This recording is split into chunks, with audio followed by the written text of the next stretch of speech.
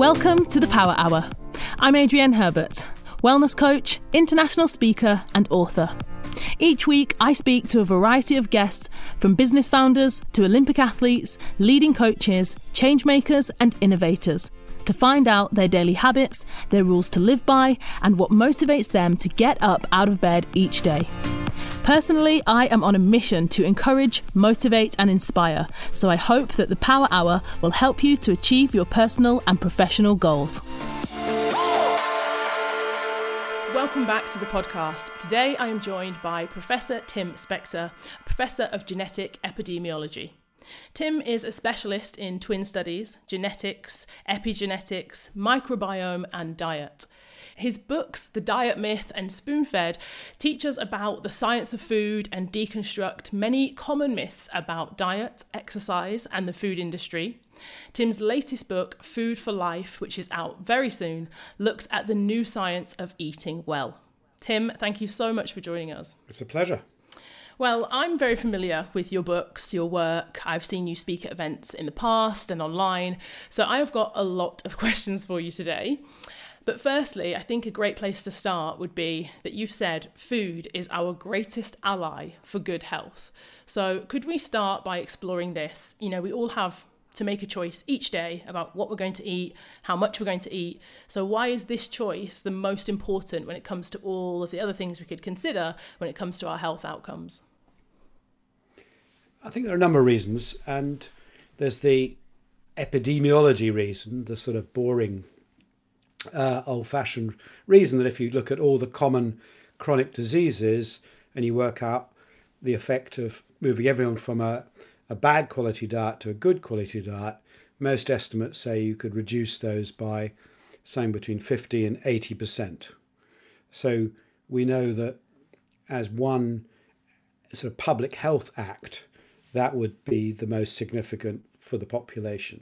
And then, of course, we've got to think of the individual. Of all the things that you can do in your life, probably the one you have most control over is not your environment, whether you live in a city or whether you have a sedentary job or not, or how easy is it to do sports or sleep if you've got young kids. But it's about your diet, and it's the one thing that we make hundreds of choices on regularly, often without thinking. But it does empower us with the idea that we can change from an average or a below par quality diet to something that for us is really healthy and makes us feel better, live longer, healthier lives. So I think it's that context of both its importance, but its practicality that it is in most of us.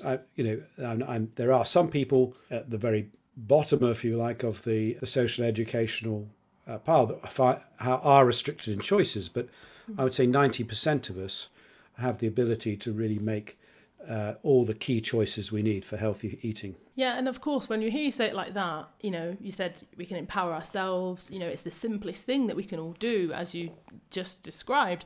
But for many people, it is also the hardest thing. You know, we know that sometimes people can be told for years, you know, you must change your diet, or, you know, you might be at risk of these diseases or these certain health outcomes. But people continue and continue and continue and say, oh, but it's just so hard to make those choices. Why do you think so many people struggle with this? Well, I commiserate, but I think we've taken the wrong approach in the past, because we've, at the same time as trying to get people to change their habits, we've tried to make them suffer with calorie restriction.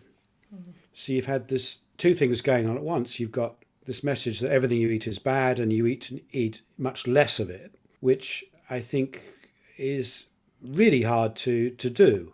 And I think what we're now realizing is that calories are not the main problem here. It's the quality of the food. So it's just telling people to change from one choice to another that might be quite similar, they hadn't thought about. One way of cooking that's slightly different to another. And I think that's what we've got wrong, and that makes it a lot easier. I think there are some people in food deserts who don't have kitchens, who just, are surrounded by takeaways, which it is more difficult. But most of us, can for example, eat meat less and eat more vegetables, or swap out some sugary desserts for a healthier alternative. And it's about making lots of small changes rather than some drastic change to your life. Yeah, I would agree. And I think that for many people probably who listen to this podcast, we've heard this debate about calories in, calories out. We've heard the debate about or simply move more. And I think, often I'm sure people listening to this have probably tried different lifestyle approaches, different diet approaches, whether that's because they want to change the shape and size of their body, their body composition, whether it's because they might be training for a physical endurance event, or whether it's simply because of, maybe headlines that we see around veganism or about paleo or keto. There's just so much information out there. And, your previous books have taught us to question diet myths and misinformation. So I was really interested when I saw the heading New Science of Eating Well. Why is it important for us all to stay curious and to remain open to learning new information when it comes to food and diets? And what is some of that new science? If we accept that it's the most important health choice we make every day, a lot of people do worry about their health, but they seem to think that food is off limits, or, it's really hard to change my habits. And so it's trying to empower people again to be the ones to make the choices, not that are dictated by government guidelines or what food manufacturers tell you or adverts tell you or what the supplement companies tell you or the weight loss companies tell you. And and this is why the public really need that information so they can make the right choices for them. It's about everybody having a basic level of education about food, which we've lacked for various reasons, particularly in this country, to get them up to speed, to know what type of foods to avoid and which to eat more of. How do you select them yourself without being spoon-fed exactly what's going on? Because, the world is changing. The food choices are different. Depending on where you live and seasons, you'll have different choices. So everyone needs to educate themselves much more about what is healthy food. And I say new science of that because that's actually very different to 10 years ago. This reductionism idea that you can transform your health just by giving up carbs or giving up fats or avoiding gluten or lectin, when it's so much more complex and interesting and individual. Yeah, and of course individual is probably the first thing, isn't it? Because it's ridiculous for us to think that a one-size-fits-all approach is going to work when, of course, we are all so different. What we need is different, what we like is different, our lifestyles, everything is different. Yet when it comes to food, we do tend to hear these rules that say, well, this is good and this is bad, and of course it's not the same for everybody. But why, when you said what we thought was healthy maybe 10 years ago to now is different, obviously 10 years is a relatively short amount of time. Why do you think that is? Is that because of the way that we are producing food and processing food, or is it the food itself? What is it specifically that's changed in a decade to make us think, oh, hang on, we thought we should be eating these things, but actually we were wrong? I think eventually the science has caught up with the dogma. What most people believe, that low-fat foods were good for you, for example, we now know as not true. And it's a much more complex question because most of the non-fat foods have replaced the fat with starchy carbohydrates and actually worse for you. And yet we still see our supermarket shelves stacked with low-fat labels, and most, I would say, of the public still perceive that as healthy. But the good thing is now that the professors of nutrition have turned the corner, and the majority now are clearly saying that what they know is scientifically correct, and it just takes a long time to trickle through to the general public and the supermarket shelves and GPs, etc.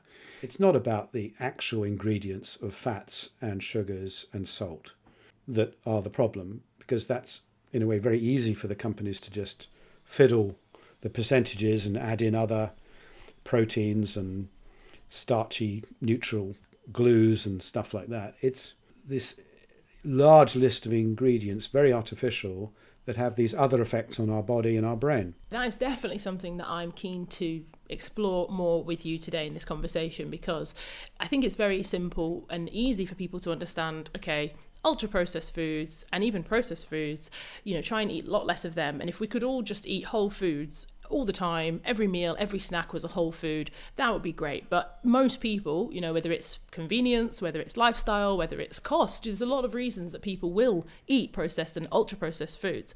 So I really want to talk to you about understanding food labels. I think it's something that, as a consumer and especially as a parent, you want to be able to read something and know, okay, what's in this? What am I eating? And I'll be honest, I think I've become very skeptical about food labels, because I just think pretty much every word that I see on the packet, I think is strategic marketing. So what's going on with food labels, and what should we actually be paying attention to, and what can we discount? I think we can discount most of the stuff apart from a few facts which are useful. And I think one of them is the total number of ingredients.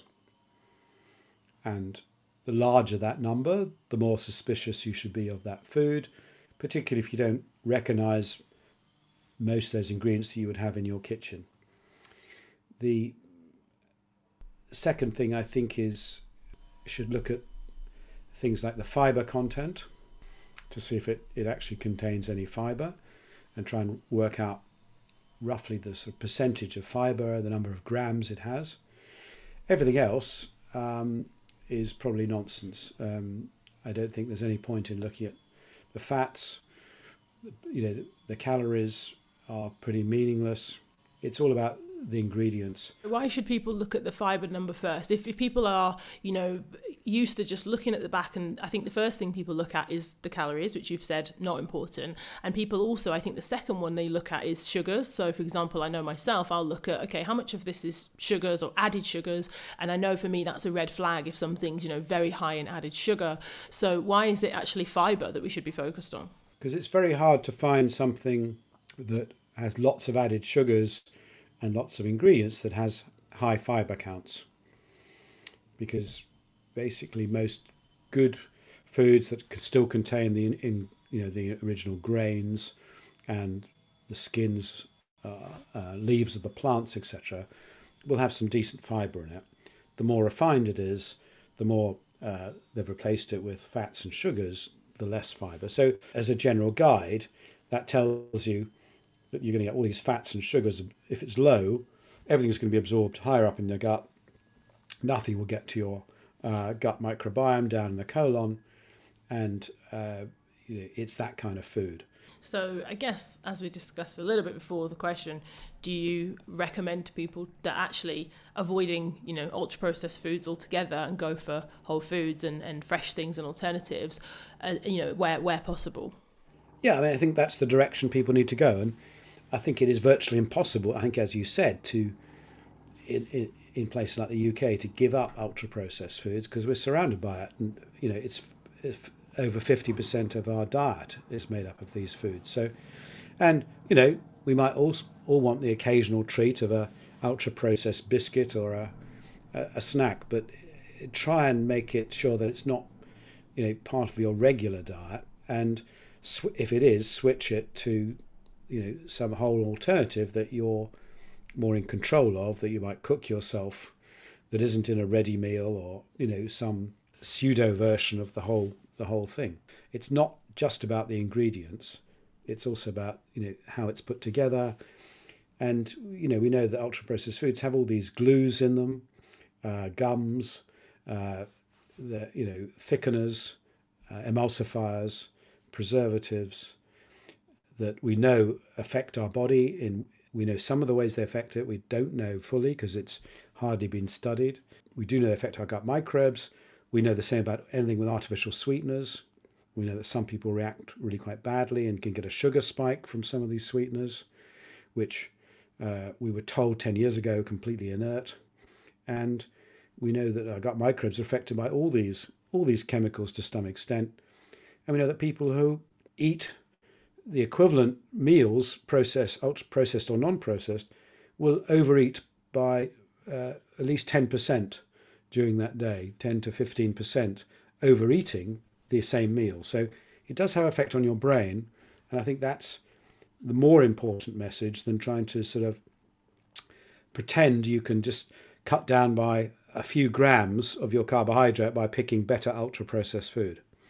Well, that overeating is fascinating. A friend of mine is a sports trainer, and he's not a qualified nutritionist, so he doesn't like to give out nutrition advice to clients. But of course, if you're training someone, they'll always ask you, what should I eat?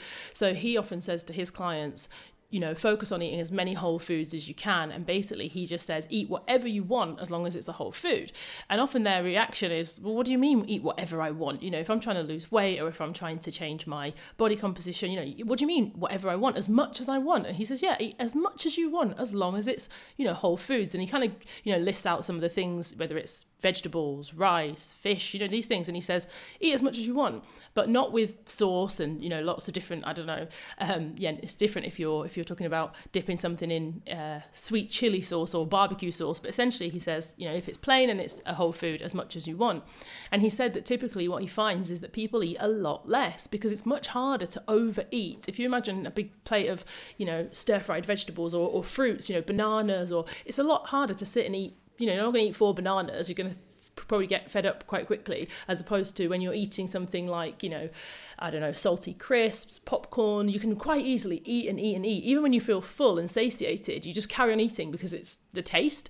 And so I think that's the overeating one is quite fascinating when you think it's very, very difficult for a lot of people to overeat plain rice, Yes, I think the caveat is that you do need to make sure people are not just eating rice.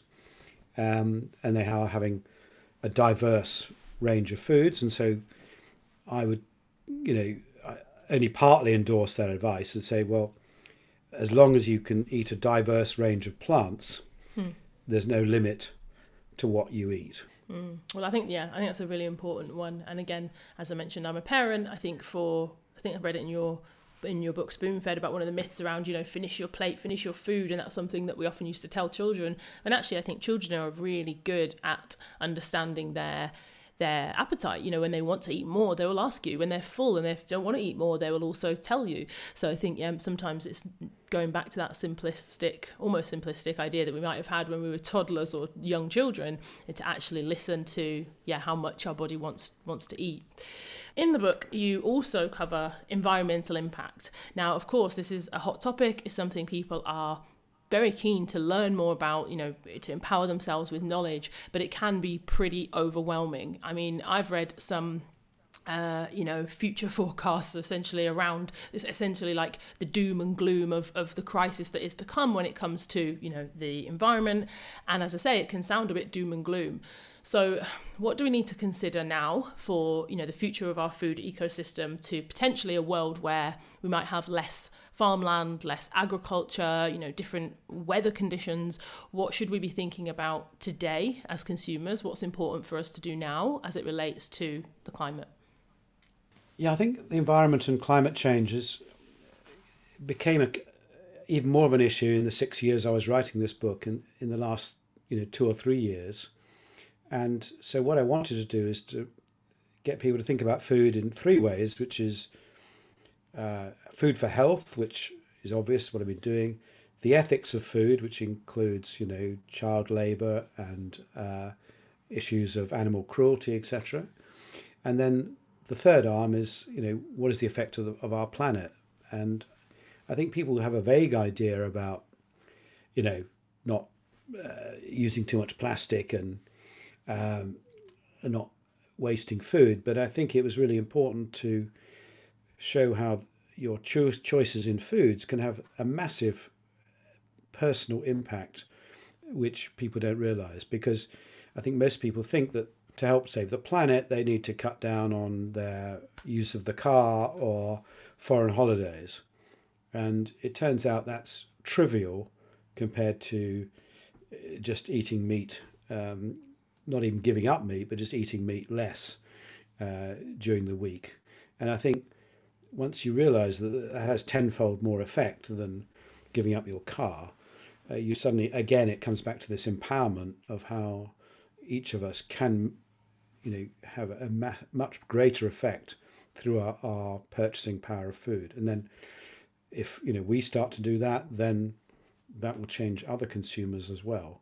So it has a sort of ripple effect. And that was really interesting to me to really delve into some of this. And some of these things are not easy because you end up like when I was looking at the milks in the chapter on milks and plant milk alternatives.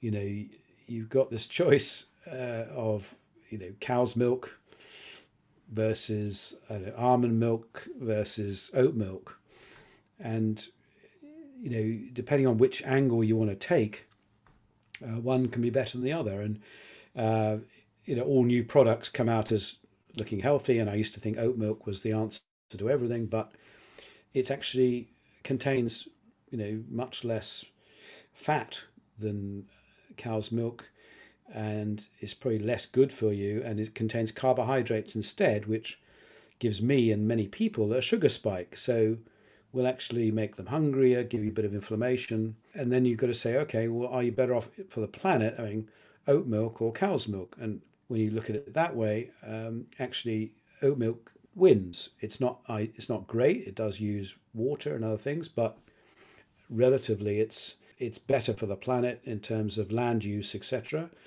compared to cow's milk, which is generally pretty bad. So you end up making these individual choices, but the idea is to learn more about it so that when some other plant alternative milk comes along, you can decide whether that's going to be good or bad for you, and look at it from a planetary point of view. And yeah, it's very nuanced, isn't it? As you said, trying to weigh up yourself, okay, the nutrition side, the environmental impacts, all the different things. And for many people as well, cost. That is something, of course, as we are, the cost of living crisis. I think, I wrote an article this week talking about the fact that the cost of living crisis is going to impact and is impacting people's well-being. Now, whether that means because they might be cancelling their gym membership and saying, oh, I can't really afford that anymore, whether it's because they're working from home because they, might say it's cheaper than getting the train into working in an office where they're actually seeing other people, so they're going back to that kind of working in isolation again, which isn't good for people's mental health. And then of course food. So many people will say that if they're trying to reduce their spending or changing what their outgoings are, one of the first things they'll change is food. And they might say, well, actually I'm going to try and buy cheaper foods, or might say I might buy processed foods, or even not go for organic produce and things that are more cost effective. So I think for a lot of people there are so many things at play, and cost is a big one. So yeah, I think it's hard for people, of course, to I think the scores thing is fantastic, and having that on the Zoe app, but I think for a lot of people cost is now going to also factor into their food choices as well. Absolutely. No, I'm not, and I think organic food has that problem in this country, that until more people demand it, it's going to be more expensive. So I understand, but there might only be certain foods that I would say you are most at risk of pesticides and herbicides from. And I had to pick two. It'd be strawberries and oats. And you could say for the others, it probably, it's not nearly as important. So you can then buy the cheaper equivalent. This all comes through knowledge and understanding. And, while we're talking about foods, I think there are a lot of myths that you have to spend a lot of money to get healthy foods. And what I talk about in the book is also some cheap alternatives that people thought were less healthy, like, frozen peas or any frozen vegetables actually are as healthy, or if not healthier, than a lot of the fresh ones you get.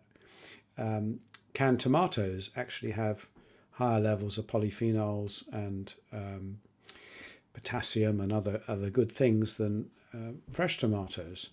We did a really interesting study on rice, and actually the most nutritious rice you can get is the cheapest parboiled Uncle Ben's rice, which really sort of shocked me. But you do get these quirks in the system that you don't have to always pay a lot of money. And same goes for canned beans, really cheap ways of getting protein. So I think in these times of financial strain, people shouldn't just go for the cheap offers in the supermarket.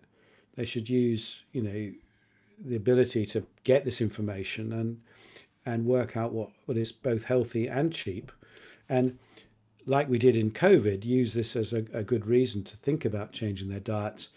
Yeah, cheaper foods, and that often can be giving up, reducing meat, for example, or fish, just reduce it, and dairy, but then replace it with healthy foods that are cheaper. And I think we all get stuck in ruts, and I've been guilty of that as anybody. And I think this is each of these crises has a sort of silver lining. You could end up on a healthier diet. Yeah, I like that. I agree with the idea you could be on a healthier diet, but also waste less. I think that's something that we can all probably do. I know myself included, I'm guilty of this. I have a blended family, so sometimes there's, just me and my son and my husband, other times my stepchildren, so there's 5 of us.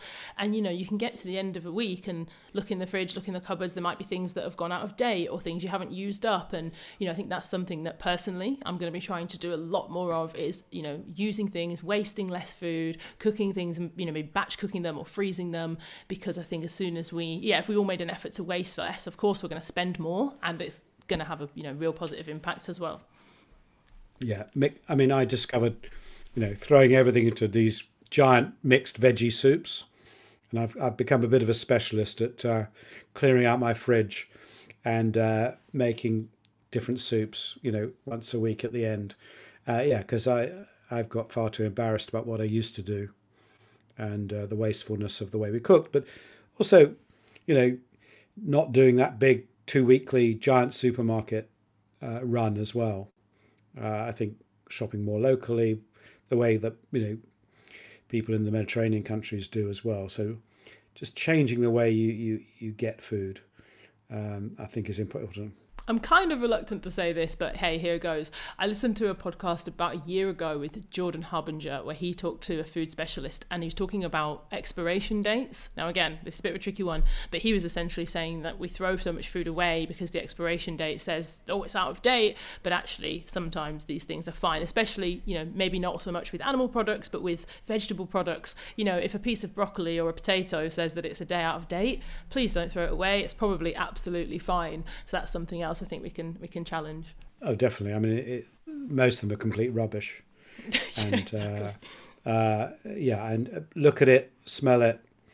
I'm always, scraping off bits of mould and eating it, particularly on all the fermented foods I have in my fridge. Yeah. And just think how many times have you had food poisoning in your own house? It's incredibly rare compared to going out to eat and getting it from the local kebab shop or curry or buffet restaurant or wherever. So I mean we wildly over worry about the risks of being contaminated or poisoned at home, and it's totally out of proportion. Well, you heard it from the professor himself, so thank you for that.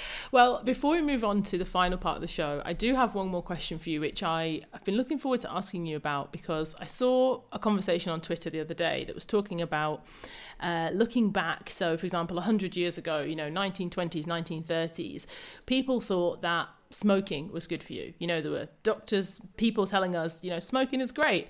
And of course, now 100 years later, we look back at that and we're shocked and amazed and we just laugh, actually, think it's ridiculous. So what are some things, or maybe one thing, 2 things, that you think in 100 years' time, we might look back on to things that we did or said now as healthy? Is there anything you think that will actually just be, people will laugh and say, we can't believe that we used to do that? Well, I think, we're already laughing at some of the stuff from the 1960s. That's where the origin, eating fats is bad for you.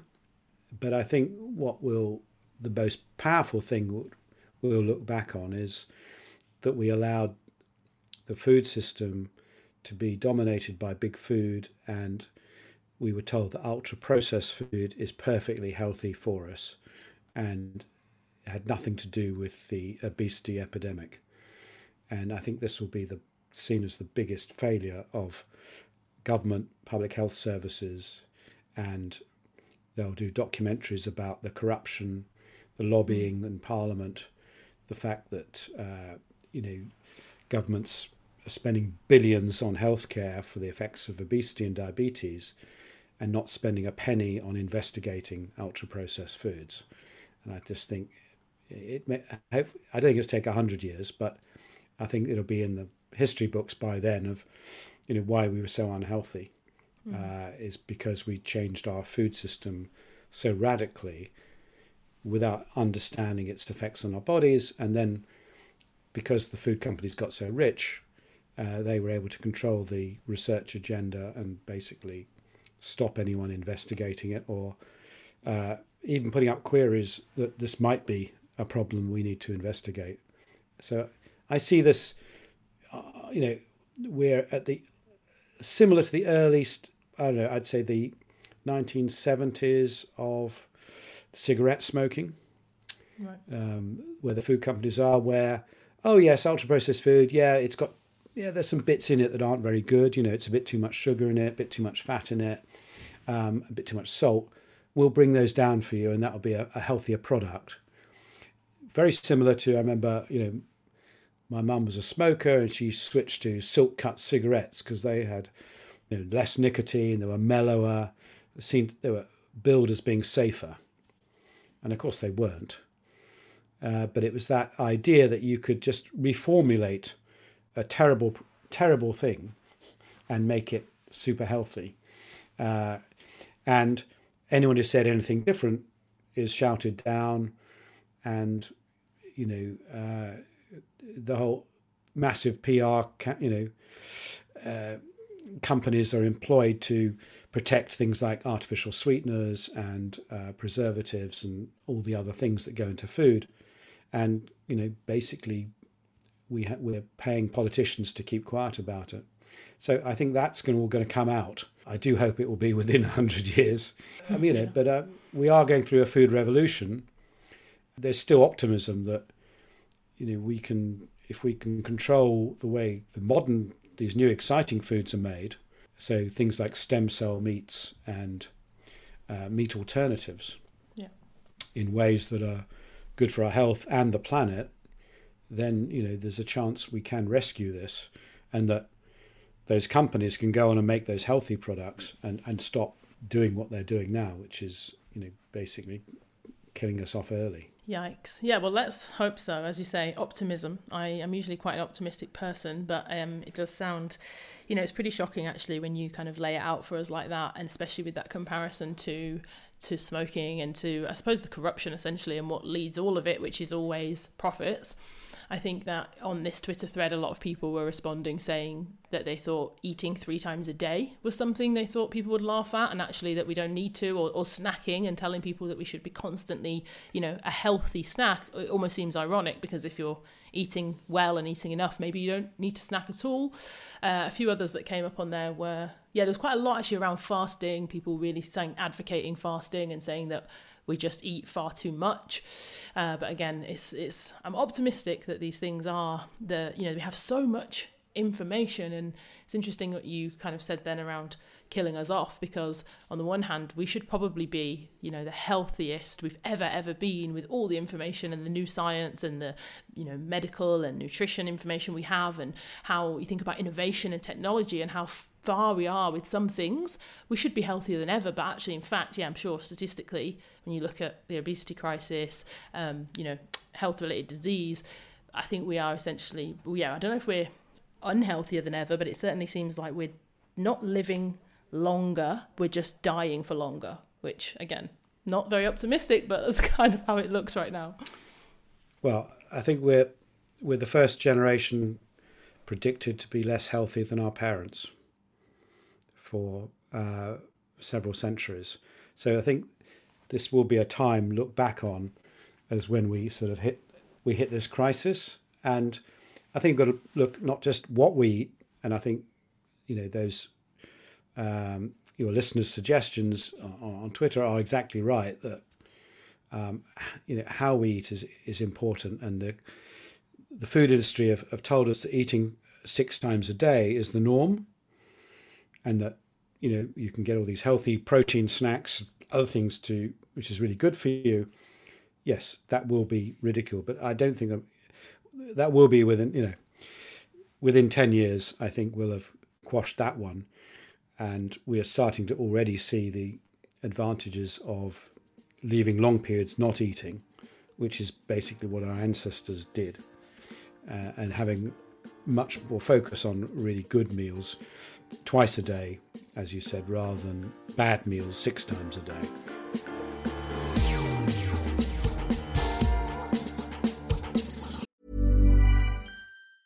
Hi, I'm Daniel, founder of Pretty Litter. Did you know cats tend to hide symptoms of sickness and pain? I learned this the hard way after losing my cat, Gingy. So I created Pretty Litter, a health monitoring litter that helps detect early signs of illness by changing colors, saving you money and potentially your cat's life. Pretty Litter is veterinarian developed, and it's the easiest way to keep tabs on your fur baby's health right at home. Go to prettylitter.com and use code ACAST for 20% off your first order and a free cat toy. Terms and conditions apply. See site for details.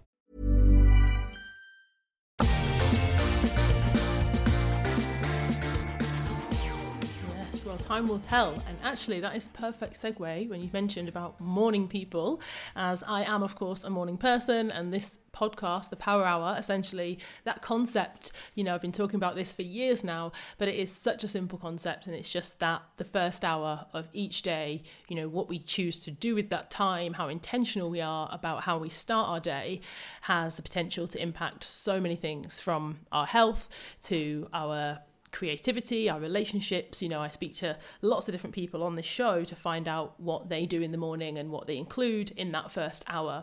So, Professor Tim Spector, please could you share with us all, what does the first hour of your day include? Oh dear, it's changed a fair bit in the last 5 years, but currently we generally get out of bed, and if it's a rainy day, I'll go on my Peloton bike if I'm not cycling to work. So I like to exercise first thing on an empty stomach, and then I will shower and have 20 minutes of meditation.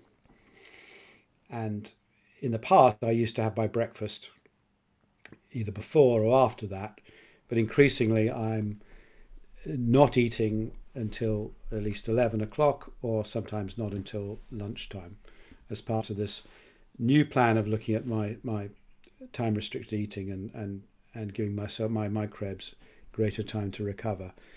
And I find this combination of sort of exercise and fasting gives me greater energy, and I feel much better. The meditation I've been doing since I was 18, so it's just part of my daily routine. But that's what I do. Well, I share with you in the movement part, because movement in the morning for me is a pretty non-negotiable.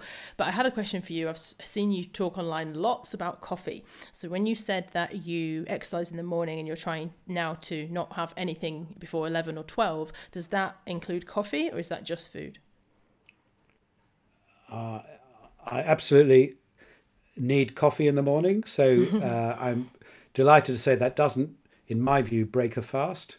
A black coffee. So a black coffee, no milk, no oat milk, and I can have a couple of those, and that gets me going, and it's good for your gut microbes, and it doesn't break the fast. So it's the ultimate health drink, really, coffee, and I think we should all be embracing it as we throw out the orange juice, which should go into the unhealthy section, and move the coffee into the health food section. My husband will be very pleased to hear that, because he is an espresso in the morning first, within the first half an hour, whereas I'm much more, I wait, because I like to have a big coffee with hot frothy milk, and I like to have it a bit later on. But I know that a lot of people will be really pleased to hear that, if they love their coffee first thing in the morning, that it is a healthy choice, and that also it doesn't break their fast. So I'm sure you're going to be, a lot of listeners will be pleased to hear that, Tim. Yeah, and if you're not into the caffeine, actually decaf looks like it has nearly as good health benefits as full caffeinated, because if you have 3 cups of coffee, you're actually getting about 4.5-5 grams of fibre, which for most people is about a third of their daily intake, as well as polyphenols, which are really good for your gut microbes as well. So, yeah, I think that should be that should be everyone's standard breakfast. Wow, well, thank you so much for sharing that with us, and thank you for giving us your time today. I really appreciate it. Tim, could you share with us, please, where we can find the app, the Zoe app that you've mentioned, and also where we can get the new book? Yes, sure. So the main website for Zoe is joinzoe.com, but there are two separate apps. One is the commercial product, which is just called Zoe, and the other one, which is the free app, which is currently running the intermittent fasting community study I talked about, which is you can download the app called the Zoe Health Study, and then you can join up for free and join the other hopefully 1 million people doing that fasting experiment and get the results for yourself back. And if you go onto the joinzoe.com website, you can get on the wait list if you want to test your own personalised nutrition, get your own Zoe scores. And of course, my book is available from the 27th of October everywhere, online and in all bookstores. Brilliant. I'm sure the listeners are going to enjoy this episode, and if you have, then please do let us know. You can share it with someone else who might enjoy it, rate and review, all of that good stuff, and I'll be back next week with a brand new episode. Thanks again, Tim. My pleasure.